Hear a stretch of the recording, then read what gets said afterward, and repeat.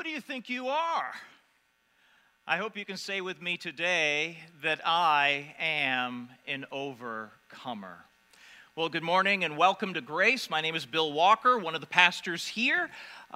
Indeed, we're picking up this series. We're going to finish it up next week. And then the week after that, we're actually going to have a dedication of this new sanctuary, as well as a Back to Church Sunday prep day, all in getting ready for Back to Church Sunday and all that happens on that weekend.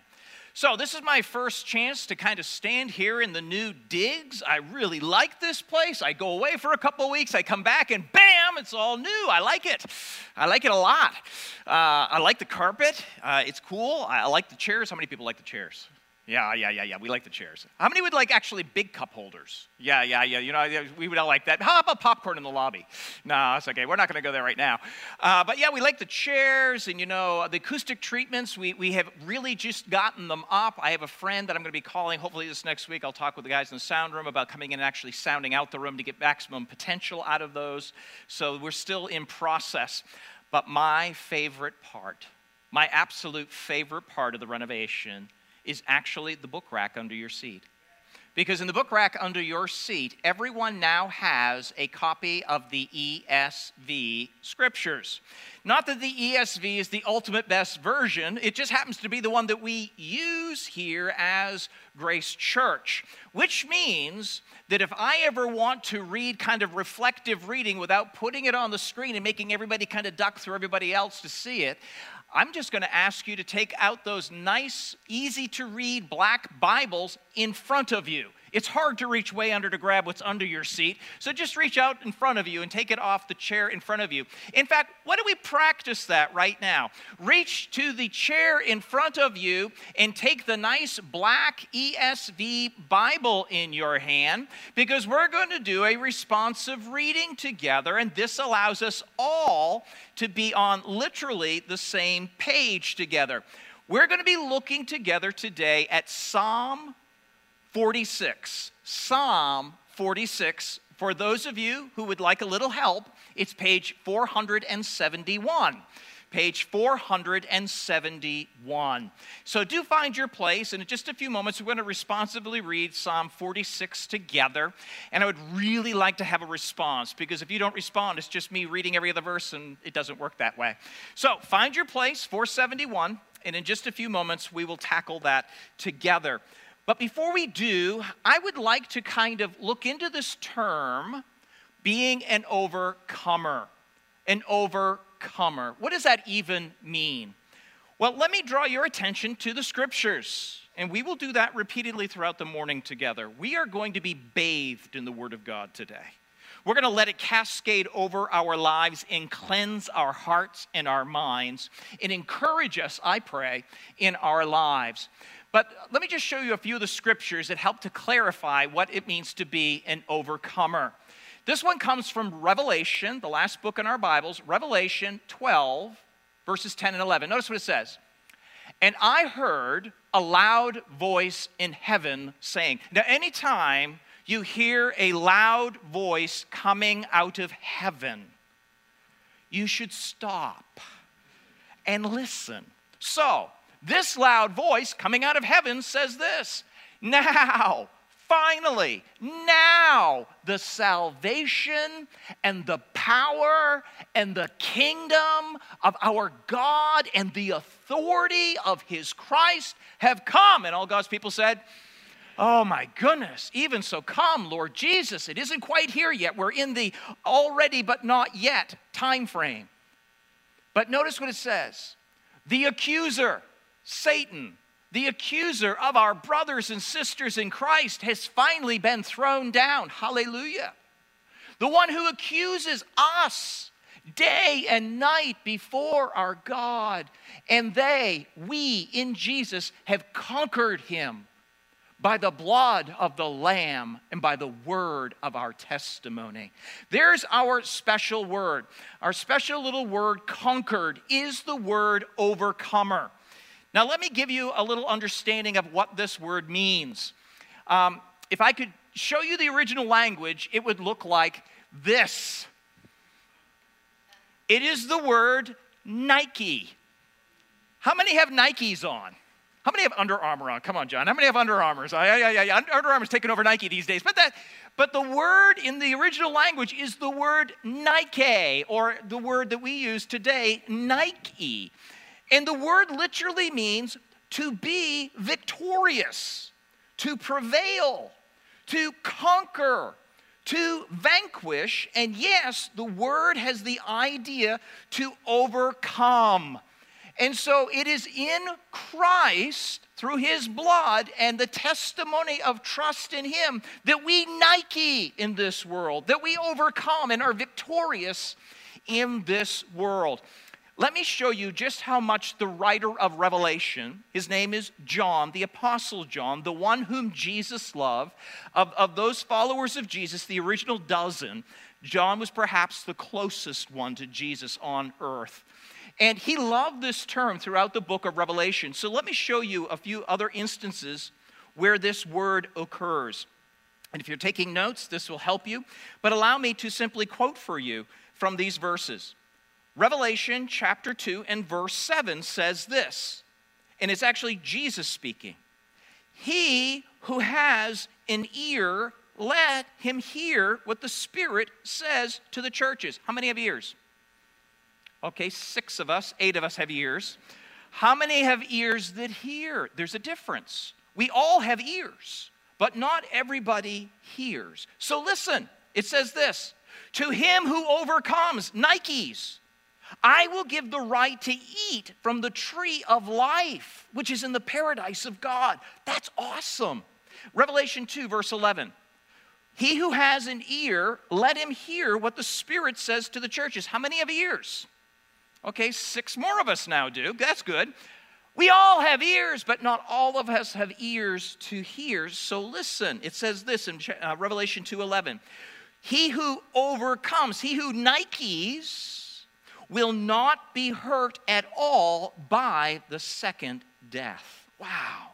Revelation 3:5. He who overcomes, Nikes, will be dressed in white, and I will never blot his name out of the book of life, but I will acknowledge his name before my Father and his angels. This is good stuff. This is good stuff. To be one who overcomes is one who has the right to eat of the tree of life in the paradise of God. The one who overcomes is one who will never be hurt by the second death, which is the eternal destruction. The one who Nikes or overcomes will be dressed in white, and his name will be written in the Lamb's book of life, and he will be acknowledged before God the Father and his angels. Revelation 3:12. To the one who Nikes, overcomes, I will make him a pillar in the temple of my God. Revelation 3:21, to him who overcomes, Nikes, I will give him the right to sit with me on my throne, says Jesus. Just as I have overcome, and I sat down with my Father on his throne. Revelation 21 and verse 7, he who overcomes, Nikes, he who overcomes will inherit all of this, heaven, and I will be his God, and he will be my son. Ow! I hope you desire to be an overcomer, because all these blessings come to those who overcome, to be victorious, to prevail, to conquer, to vanquish. All of this belongs to those who overcome. Well, how do I become an overcomer? How is it that I can appropriate this truth so it's true of my life? Well, it just so happens the same guy who wrote the book of Revelation, John, also happened to write the Gospel of John, but also 3 little letters, 1st, 2nd, and 3rd John, found towards the latter end of our Bibles. And he tells us in 1 John chapter 5 exactly how to be an overcomer. Here we go. I hope this is you, because all these things are awesome for those who are overcomers. And this is what he says. For everyone who has been born of God, what? Nikes. Everyone who has been born of God, Nikes, overcomes the world. And this is the victory that what? Has overcome Nikes, the world, even our faith. Those who come to the end of themselves. those who turn from their way, their truth, their life, unto the one who is the way, the truth, the life. And by repentance and faith, wrap your arms around him in love. He who is it that overcomes the world? It's the one who believes that Jesus is the Son of God. This is what it means to be an overcomer, friends. An overcomer is one who is victorious in Jesus because he is the victorious one. And in him, all these truths belong to you by faith. So there's all kinds of glorious truth. In fact, it's even more glorious than this if you actually look elsewhere in the scriptures.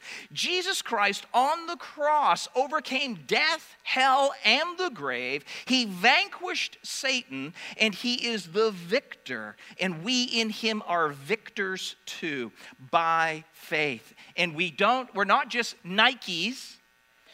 Notice what it says here, Romans 8, 35 through 37. Who shall separate us from the love of Christ? That's a good question. Will tribulation or distress, persecution or famine or nakedness or danger or sword ever separate us? And the answer in verse 37 is what? No. No, you got to say it with more conviction. Will it ever separate us from Christ? No. There we go. Thank you. You're getting it. No. In all these things, notice, we are more than conquerors through him who loved us. And what he did in the original language, the Apostle Paul, is he put together the word huper Nike. It's like uber victorious. That's what it means. We don't just overcome. We are more than overcomers in Jesus Christ. Huper Nike means more than a conqueror, decisively, overwhelmingly victorious, to dominate to the point of vanquishing beyond recognition. Super overcomers. That's who we are in Christ. This morning, I hope you own that. I hope you sense that in your own heart. But what I want to do more than just say, thank you, Jesus, that someday this all gets to be true for me. What I want you to do is I want you to understand that this eternal, this positional truth is meant to affect our today practical experience. You see, it's not just that we will be overcomers in Christ, but the reality is today in Jesus Christ, whatever you may be facing, whatever is coming up against your life, whatever may be overwhelming you, today in Christ by faith, you can be an overcomer. You have Psalm 46, I pray, open in your lap. Well, we're going to responsively read Psalm 46 together. And from this passage of Scripture, I want to show you the practical application of having a God who is victorious in our daily experience. So here we go. We'll simply do this. Psalm 46, page 471. I'll read verse 1. You'll read verse... I'll read verse 3. You'll read verse... Okay, I think we've got it. So here we go. Psalm 46, verse 1. God is our refuge and strength, a very present help in trouble.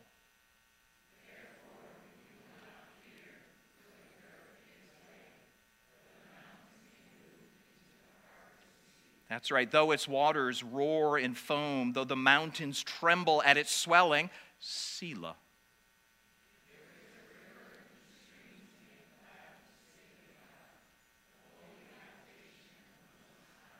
God is in the midst of her. She shall not be moved. God will help her when the morning dawns.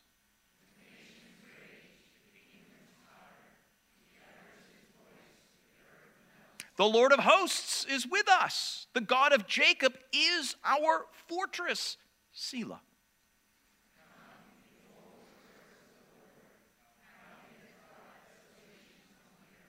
He makes wars cease to the ends of the earth. He breaks the bow and shatters the spear. He burns the chariots with fire.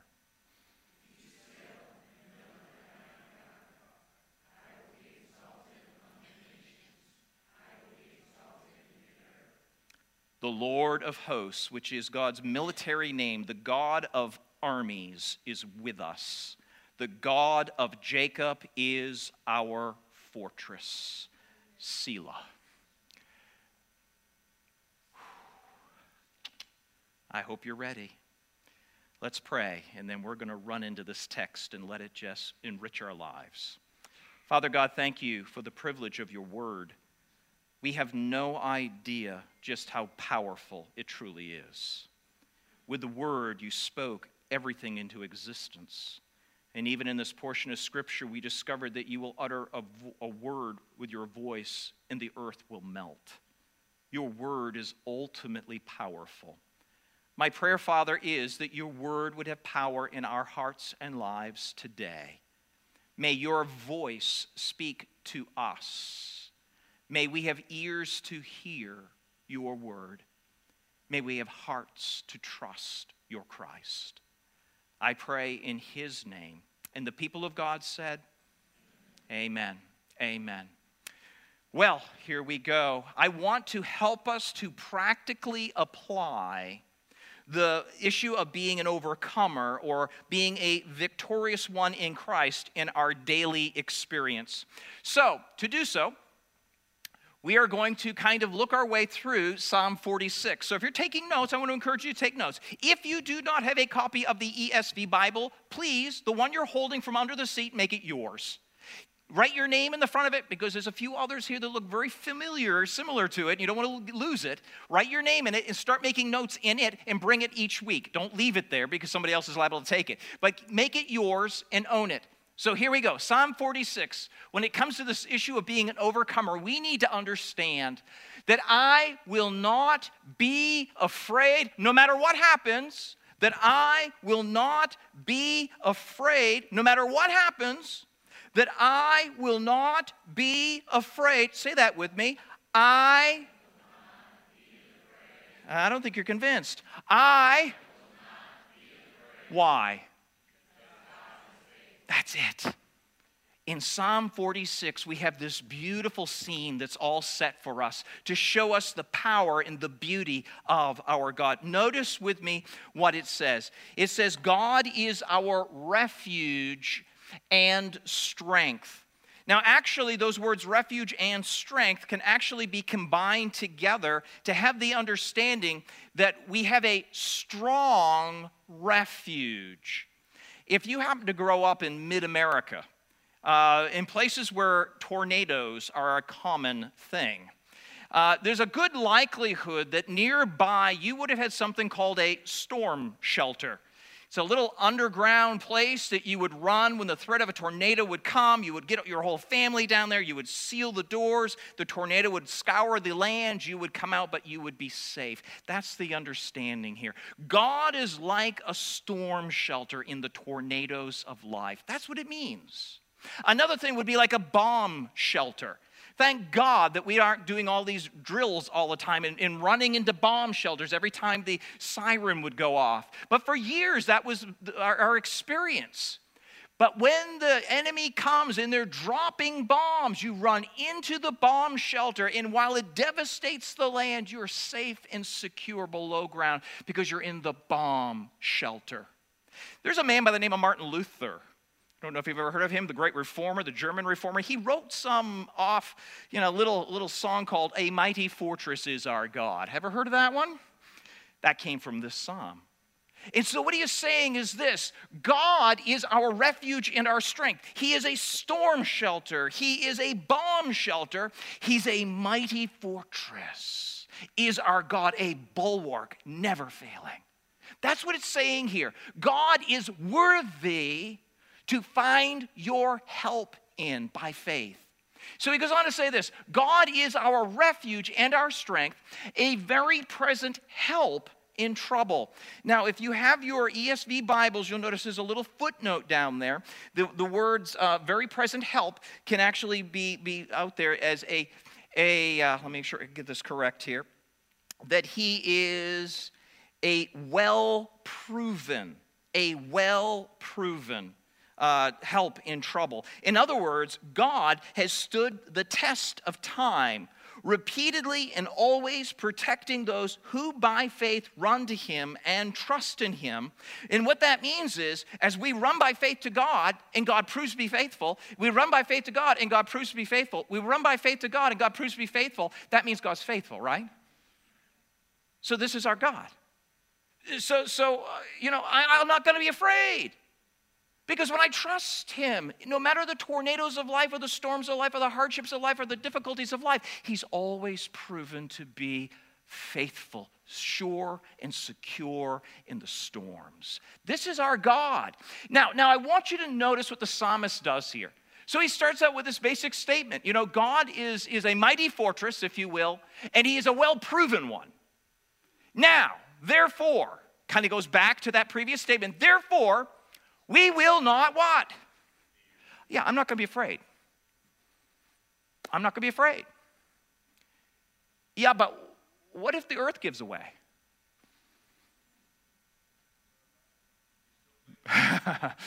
What if the mountains move into the very heart of the sea? What does that even mean? That sounds really bad. And though its waters roar with foam, it sounds like they're fermenting, though the mountains tremble at its swelling. What the psalmist is doing is he is giving the most horrific circumstances you can imagine. He's talking about earthquakes and mudslides and the potential of a tsunami, which actually foams and takes the mountains away. I'm not afraid. I'm not afraid. Selah. That's a poetic pause. It's in the original. We don't know exactly what it means. We think it has something to do with the musical structure of the Psalms. But the word we take today to mean pause and think about it. Pause and think about it. You know, I actually spoke from this portion of Scripture a few years ago now, and it happened to be on a particular Sunday. It was Sunday, September the 16th, 2011. Does anybody know what happened on September 11th, 2001? Yeah, 9/11. 9/11 happened on the Tuesday of that week. And so along about Sunday, I remember it, it was like, oh my gosh, it was a horrific thing. Everybody was just beside themselves. I was actually at a church over in Virginia, and it had that eerie sense where you stepped out and there were no noises, no planes going overhead. And everybody was wondering, where's the other one coming down? Ultimately, it came down in a cornfield in Pennsylvania. But I remember the awesomeness and the fear that was on everybody's hearts and lives. And so this was the portion of Scripture that I was led to share from on that day. And so that Sunday, looking back on the Tuesday, not really aware of all that was happening, I said this: God is our refuge and strength, a very present help and trouble. Therefore, we will not fear, though planes fly into buildings, though buildings crumble to the ground, and though war breaks out and the economy fails, we will not be afraid. Why? Bingo. You see, this reality of the victorious nature of Jesus Christ on the cross, this reality of what Christ has won through his work is not meant to just affect eternity. It's meant to affect today. It should change our attitude toward everything. When people are running around losing their heads, believers in Christ with this truth should be keeping theirs. I'm not worried. I'm not upset. I'm not afraid. Why? Because God is faithful. He is a well-proven fortress in the storms of life. No matter how bad it might get, no matter how difficult it might become, nothing changes the very nature of our God. We are more than an overcomer in Christ because God is faithful. He will protect us and only give us that which in his love and grace will see us through for his glory. You know, the Jews, God's people of the Older Testament times under the Old Covenant. The Jews, do you think they ever really had hard times? Do you think they ever really kind of struggled with stuff? Do you think they ever really kind of got down? Do you think they ever looked around and saw all the enemies and thought, this is not looking good? I guess if you're Jewish, you would say, wait, hey, that's not good. That's not how it's supposed to be. This is not good. What are we going to do? Well, there's actually a place that the people of God in Old Testament times would turn to for encouragement. And it was an encouragement that would help them to understand just how great their God was. And it was a reminder to them of God's faithfulness. If you have those Bibles still, we're working the scriptures this morning. If you have those Bibles still, join me in Psalm 136. Psalm 136. You see, Psalm 136 is what I would call the pep rally psalm of Israel. When they would get down or get a little weary or become a little overwrought or become fearful because of the enemies, this is where they would turn because it reminded them of their covenant faithful God. Now, I want to read this with you. We're going to kind of do a little bit more of that reflective reading. I'm actually going to give you a little cheat sheet here. There is a repeated phrase, his steadfast love endures forever, in Psalm 136. The steadfast love is the Hebrew word hesed, which actually refers to God's covenant faithful love for Israel. And so they knew that in covenant relationship with God that they really had ultimately nothing to fear. I want you to hear how I think this would have been used in the gathering of the people of God back then, and I think it still has merit today, value today, for us. So what I'm going to do is I will read, and then you're going to say it with me, his steadfast love endures forever. Okay, I think we've got our parts here, okay? So I'll read a part, and then I want you to respond to me how you think a Jew who truly understood the covenant relationship that was with God would have responded. Here we go. Give thanks to the Lord, for he is good. You don't understand. Give thanks to the God of gods. No. Give thanks to the Lord of lords. You're not getting it. You're just not getting. You're reading words back to me. You're not getting the attitude that's really going on here. You see, there's a German commentator by the name of Leopold who says about this psalm, he says, this is not just Jewish confidence, it's actually about cockiness. You don't understand. We got God. What do we got to worry about? And so what we need to do is now we need to really respond as though we got God. There's nothing to worry about. You see, they had the Old Testament arrangement with God through the covenant of Moses, but today we got something so much better. We've got the new covenant through the blood of his son, Jesus Christ. So respond like that. Okay, here we go. Let's kind of pick it up a little bit. Let's kind of get the attitude working, a little bit of cockiness going on. Here we go. To him alone who does great wonders. Yeah, you're getting it. To him who by understanding made the heavens. Oh, to him who spread the earth above the waters. To him who made the great lights. The sun to rule over the day.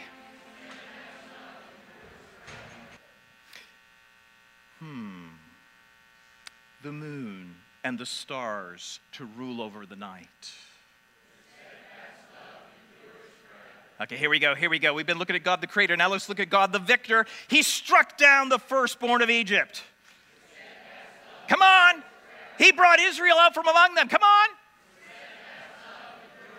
His strong hand and his outstretched arm. He divided the Red Sea in two. He made Israel pass through the very midst of it. He overthrew Pharaoh in the midst of the sea. He led his people through the wilderness. He struck down great kings. He killed mighty kings. Shion, king of the Amorites. Og, king of Bashan. And he gave their lands as a heritage. A heritage Israel, his servant.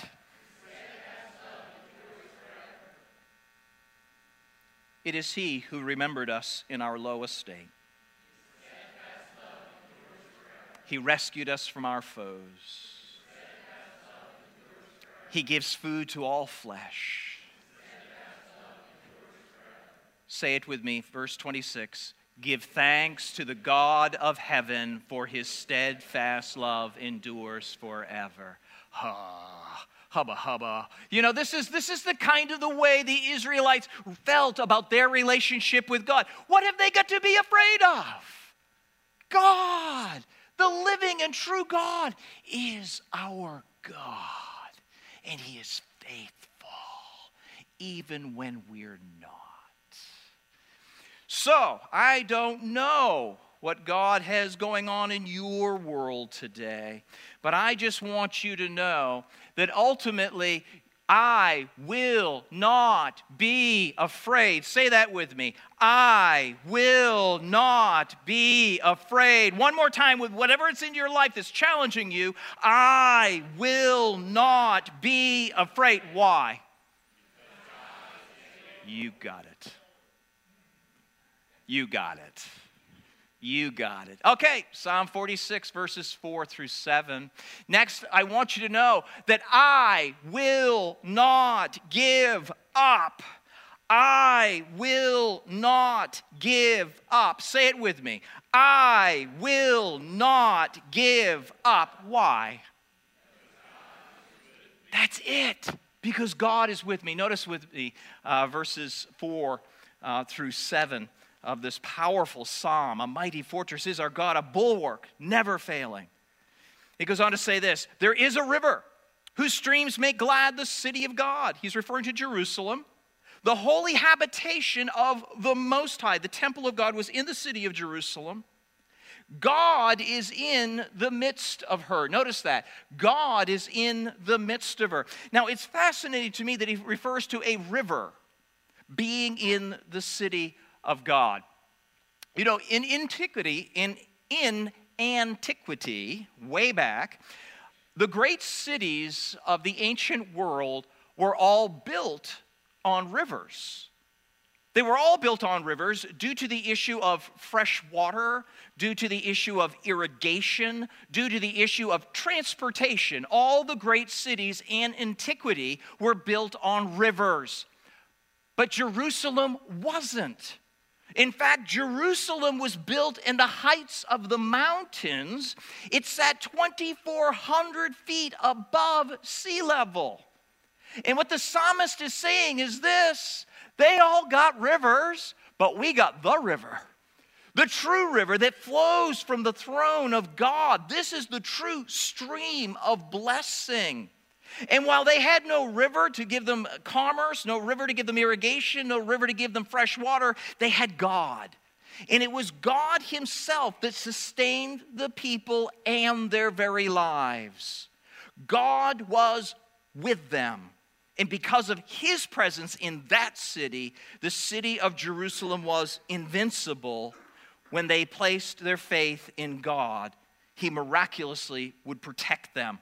So, she shall not be moved. That's the city of Jerusalem. God will help her when the morning dawns. In fact, the nations can rage. The kingdoms can totter. He utters his voice and the whole earth just melts. The Lord of hosts, this is God's military name. The covenant faithful one of the armies of heaven is with us. The God of Jacob is our mighty fortress. Think about it. Selah. Think about it.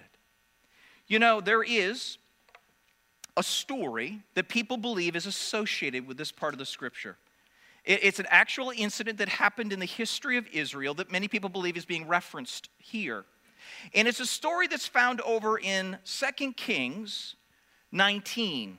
2 Kings 19. So allow me for just a moment to set the stage, and then I'd like to read a little bit of 2 Kings 19 so that we can see Why? Though the nations rage and the kingdoms totter, God simply utters his voice and the earth melts, but he will not let his city be moved. This is a story about the king of Assyria. The Assyrians in that day, in 2 Kings time frame, that day, the king of Assyria was the greatest king on earth. They had the greatest military might and the largest extent of territory. The king in those days was a man by the name of Sennacherib. Sennacherib. He came to Jerusalem in the days of Hezekiah, king of Judah, and he was going to lay siege to the city of Jerusalem, and he was going to take it. And we have in 2 Kings 19 and verse 10, the words that Sennacherib sent to Hezekiah, warning him he better not resist. These are his words. Thus you shall speak to Hezekiah, king of Judah. Do not let your God in whom you trust deceive you by promising that Jerusalem will not be given into the hand of the king of Assyria. Ooh, be careful, man. When you start going against God, man, it's never good. He said this, behold, you have heard what the kings of Assyria have done to all the lands, devoting them to destruction. And shall you be delivered? Question mark. Have the gods of the nation delivered them? The nations that my fathers destroyed? He goes on to say a few more choice words. And it says this, Hezekiah, King Hezekiah in Jerusalem received the letter from the hand of the messengers. He read it, and then he went up to the house of the Lord, and he spread it before the Lord.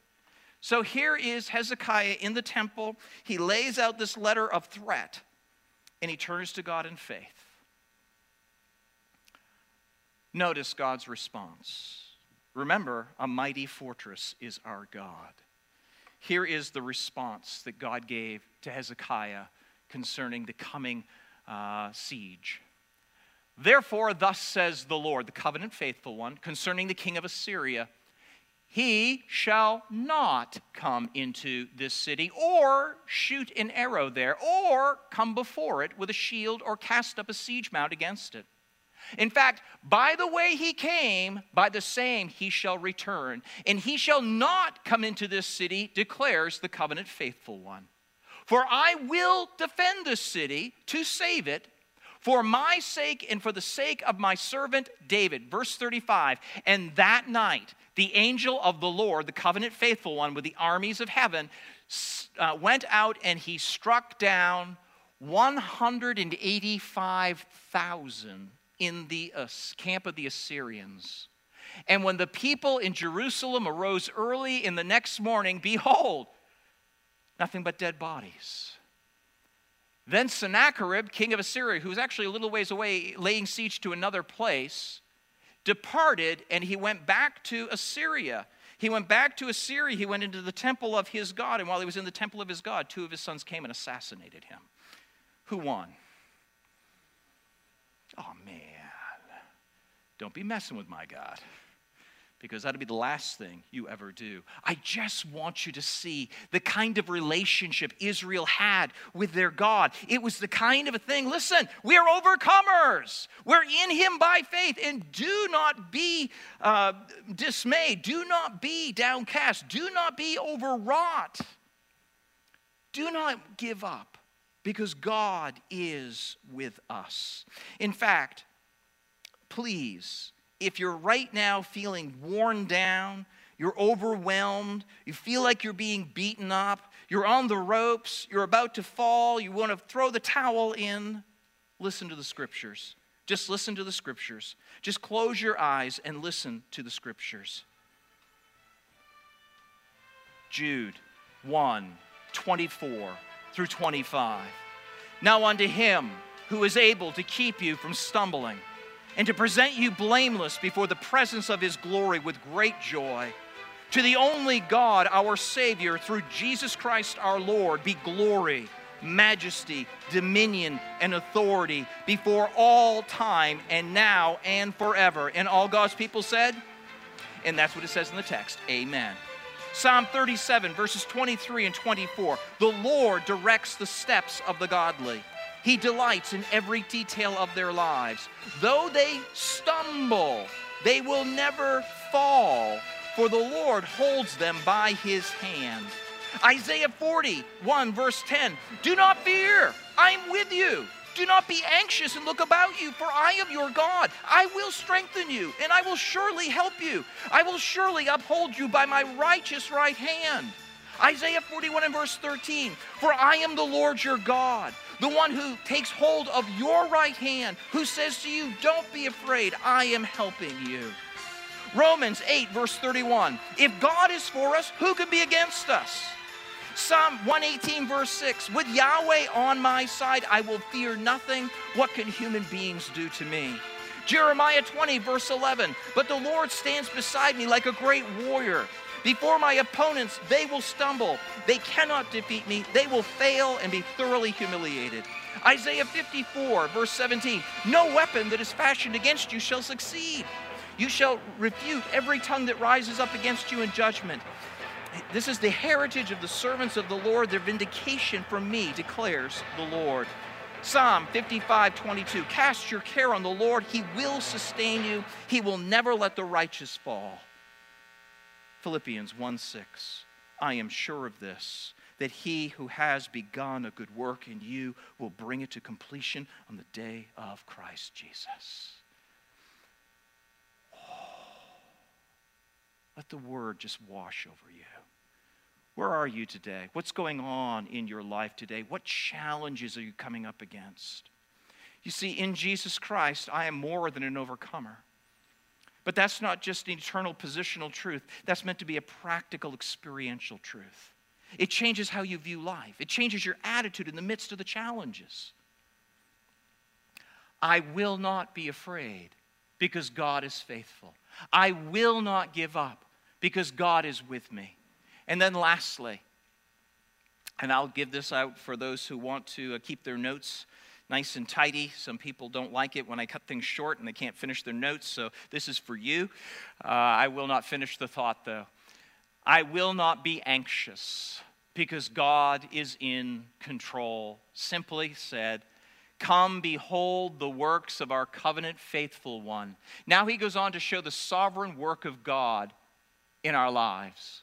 How he has brought desolations on the earth. How he is the one who makes wars to cease to the ends of the earth. How he is the one who breaks the bow and shatters the spear. It is he who burns the chariots with fire. Be still. We like this verse. We often quote this verse. Usually out of context. It's a great verse though. Be still and know that I am God. Be still and know that I am God. In context, what it literally means is this. Stop striving. Stop being anxious. Stop worrying. Know that it is I, God, who does this. I will be exalted among the nations. I will be exalted in the earth. The Lord of hosts, the military name of God. He's with us. The God of Jacob is our mighty fortress. Selah. Think about it.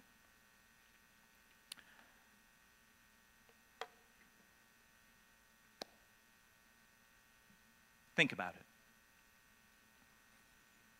What are you going through right now? We're all usually going through something. What challenges are you encountering that are discouraging you, that are challenging your relationship with Christ and your faith? What is it? It's usually people. Just be honest here. You know, there's no greater blessing in life than people. There's no greater pain in life than people. Isn't that just how it works, you know? Stuff comes in and stuff goes, but people are what seems to get our hearts excited and often weigh heavy on those same hearts. Is there a relationship in your life right now that just isn't good or isn't right and it's really got you overwrought? Maybe it's health issues.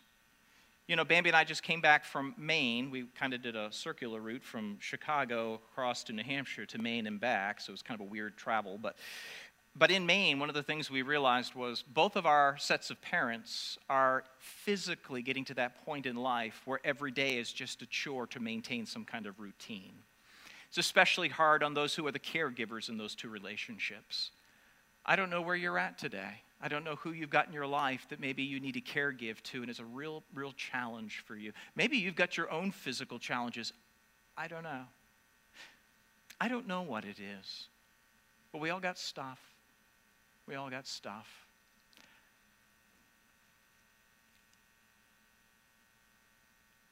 I just want to encourage you that in Jesus Christ by faith, you don't have to be afraid.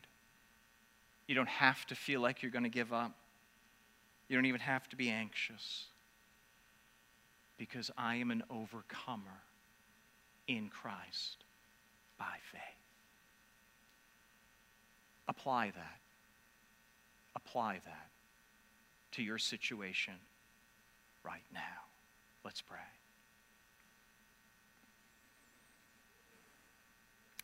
Father, we thank you for your word. Oh my gosh, Father, it's just amazing. Thank you for the opportunity to overflow your word before this group of people here today. I pray that we would realize the truth of these scriptures and that it would change our view of life and it would change our attitude towards people and situations. We don't have to be afraid. We don't have to give up. We don't have to be anxious because you're faithful and you are with us and you are in control.